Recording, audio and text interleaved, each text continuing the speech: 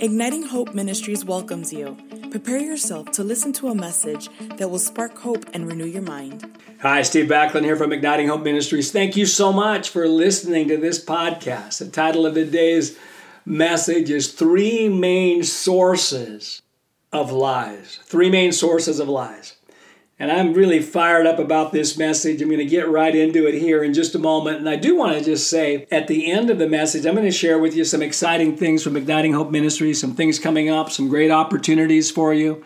If you love this message on renewing the mind, believing truth instead of lies, declarations, joy, laughing at lies. If you love this message, stay tuned at the end of this podcast for some things that are coming up this summer, this fall, that are so powerful. Hey, but let's get right into this. Three main sources of lies. And before I talk about those three main sources, I just want to remind you of some things. That John 8:32, it says this, the truth will make you free.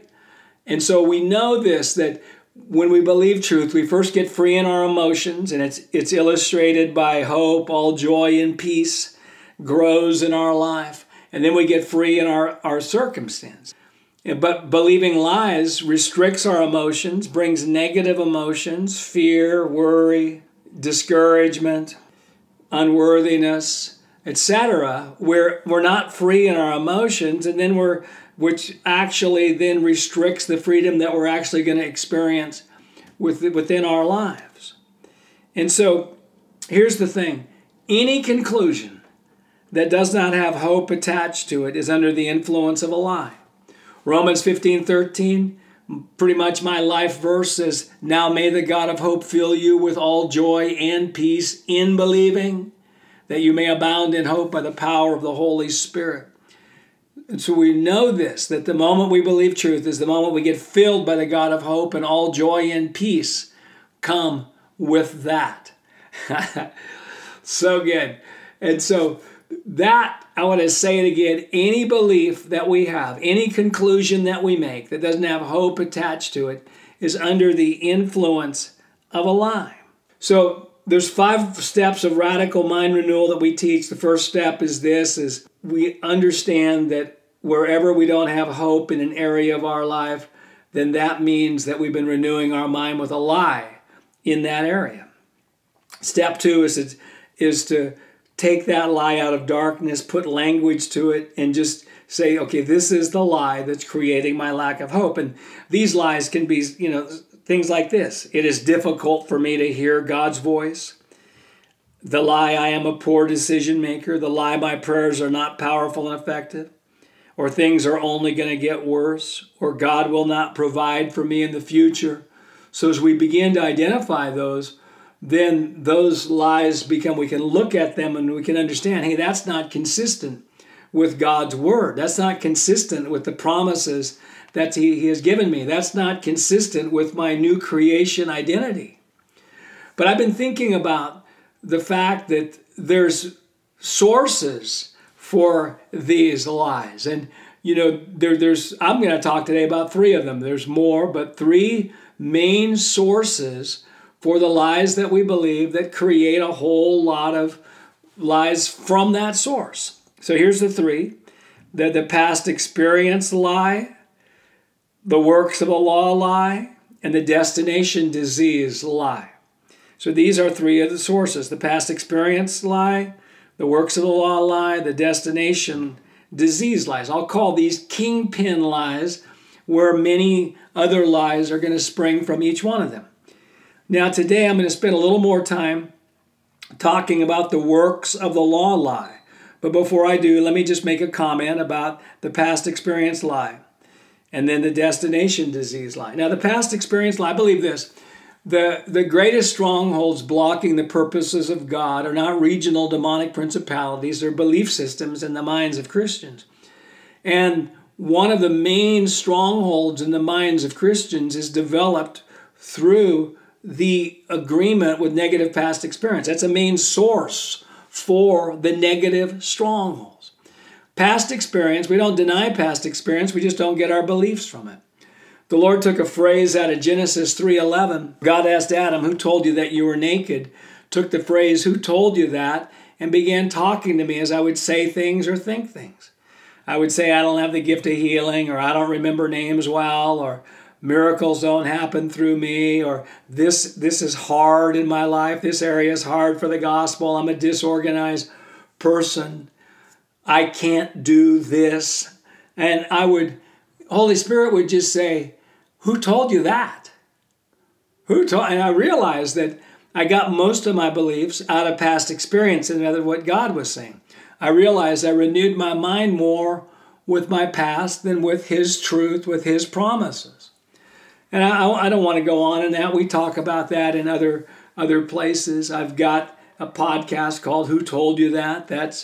That could be helpful to you. The other is the destination disease lie. And basically this lie is thinking we have to wait for a better time to really live and attach great faith to who we are and what we're doing. And so destination disease is kind of like when you travel in a car, and if you have destination disease in a car, and then you're only happy when you arrive at your destination. It's all about conquering the road. It's not about enjoying the journey. It's not about the relationships of the people in the car. It's about conquering the road. We just say no to destination disease. But it happens in our own life where we subconsciously think that we can only be happy, we can only be fulfilled when we're in a time where promises are being experienced, our prayers are being answered, whether it's an area of victory, personal victory in our own life, whether it's seeing certain family members saved, whether it's being at a certain financial place, or being into our prophetic destiny of influence, specific positions in our lives that we believe God's promised us. But listen, I'll say this, there's a lot of lies connected to that. It's subtle. Basically, it says you can't really live right now. You're not worthy to be blessed now. You have to wait for another season to attach great faith to what you're doing because what you're doing right now is not all that significant. Those lies just come out of this destination disease, and we just say no to that. But I want to get into the works of the law lie. Now, this kingpin lie is really works against us. It's impossible to have good beliefs if we have bad theology or bad doctrine. I believe we can have basic doctrine, Jesus is God, the authority of Scripture, etc. We can have basic good doctrine and bad beliefs, and I've said that many times. But I believe if our beliefs and theology and our doctrines about God, if we don't have a new covenant, grace-filled, finished works mindset, then it's going to be very difficult to have good beliefs.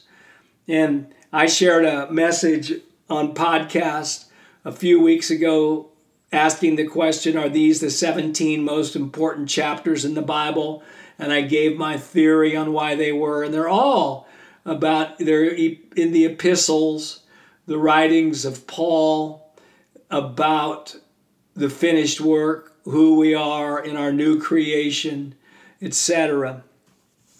And so, by the way, our Bible doctrines, they do radically influence our beliefs about God and what it takes to please Him. If we have a works of the law theology, we will be cursed, according to Galatians 3:13. We'll be cut off from God's grace, Galatians 5:4. His empowering grace will unwittingly increase sinful behavior in our lives. In Romans 5, it talks about that. We become foolish. Galatians 3:1-5. You can go back, you can stop the podcast, you can write those down if you want, or you can find them in the blog that we'll have on our website. Well, you might say, how can I believing lies? I'm a person of grace, not law. That may be true, but let me ask you a few questions to make sure. Now, I want to ask you 4 questions. Listen to these.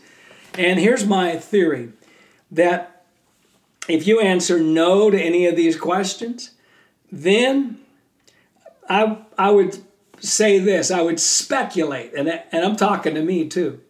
I would speculate that we are not as much under grace as we thought.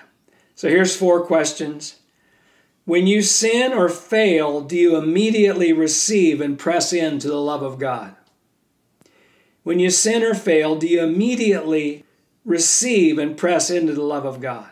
Number 2, to overcome a problem or work toward a dream, do you focus much more on your beliefs than your actions? Let me say that again. To overcome a problem or work toward a dream, do you focus much more on your beliefs than you do your actions? Number 3, do you believe your future blessings depend more on what Jesus did than what you do? Do you believe your future blessings depend much more on what Jesus did than what you do?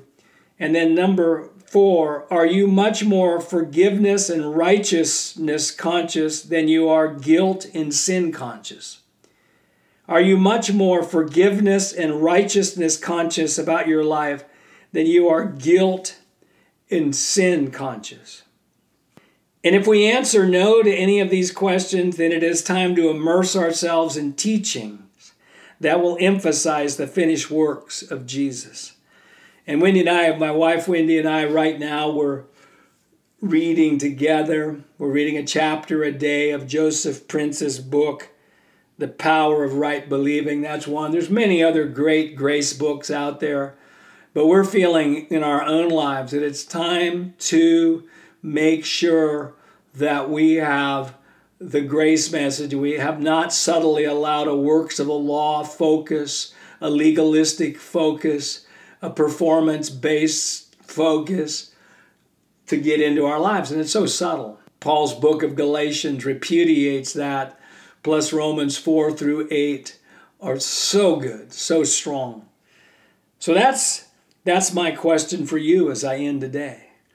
Ask those questions. You may want to go back. You can find those again in our blog if you want to look at those 4 questions again to really identify how much we are really into grace or how much we're actually still have an old covenant works of the law mindset.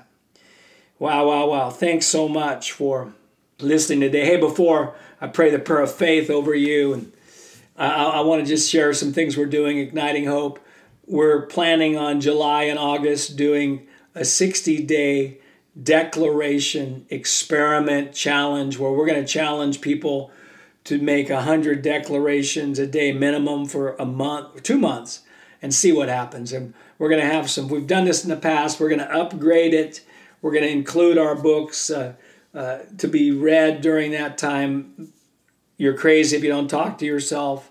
And then declarations, unlocking your future is a subtitle. And watch for that. It's going to be really good. We're going to have just the different levels you can participate. Then in September, we're starting a 5-month transformational mind renewal course, taking all of this content you hear in the blogs, systematically teaching it with the goal of making belief trainers, of certifying belief trainers as a result of that. It's going to be powerful. It's going to be interactive. And it's just watch for that. And so if you're not signed up for our newsletter, you can sign up for that at ignitinghope.com or just keep looking at our Igniting Hope Facebook page. Thank you so much. Hey, if you like these podcasts, tell somebody else about them.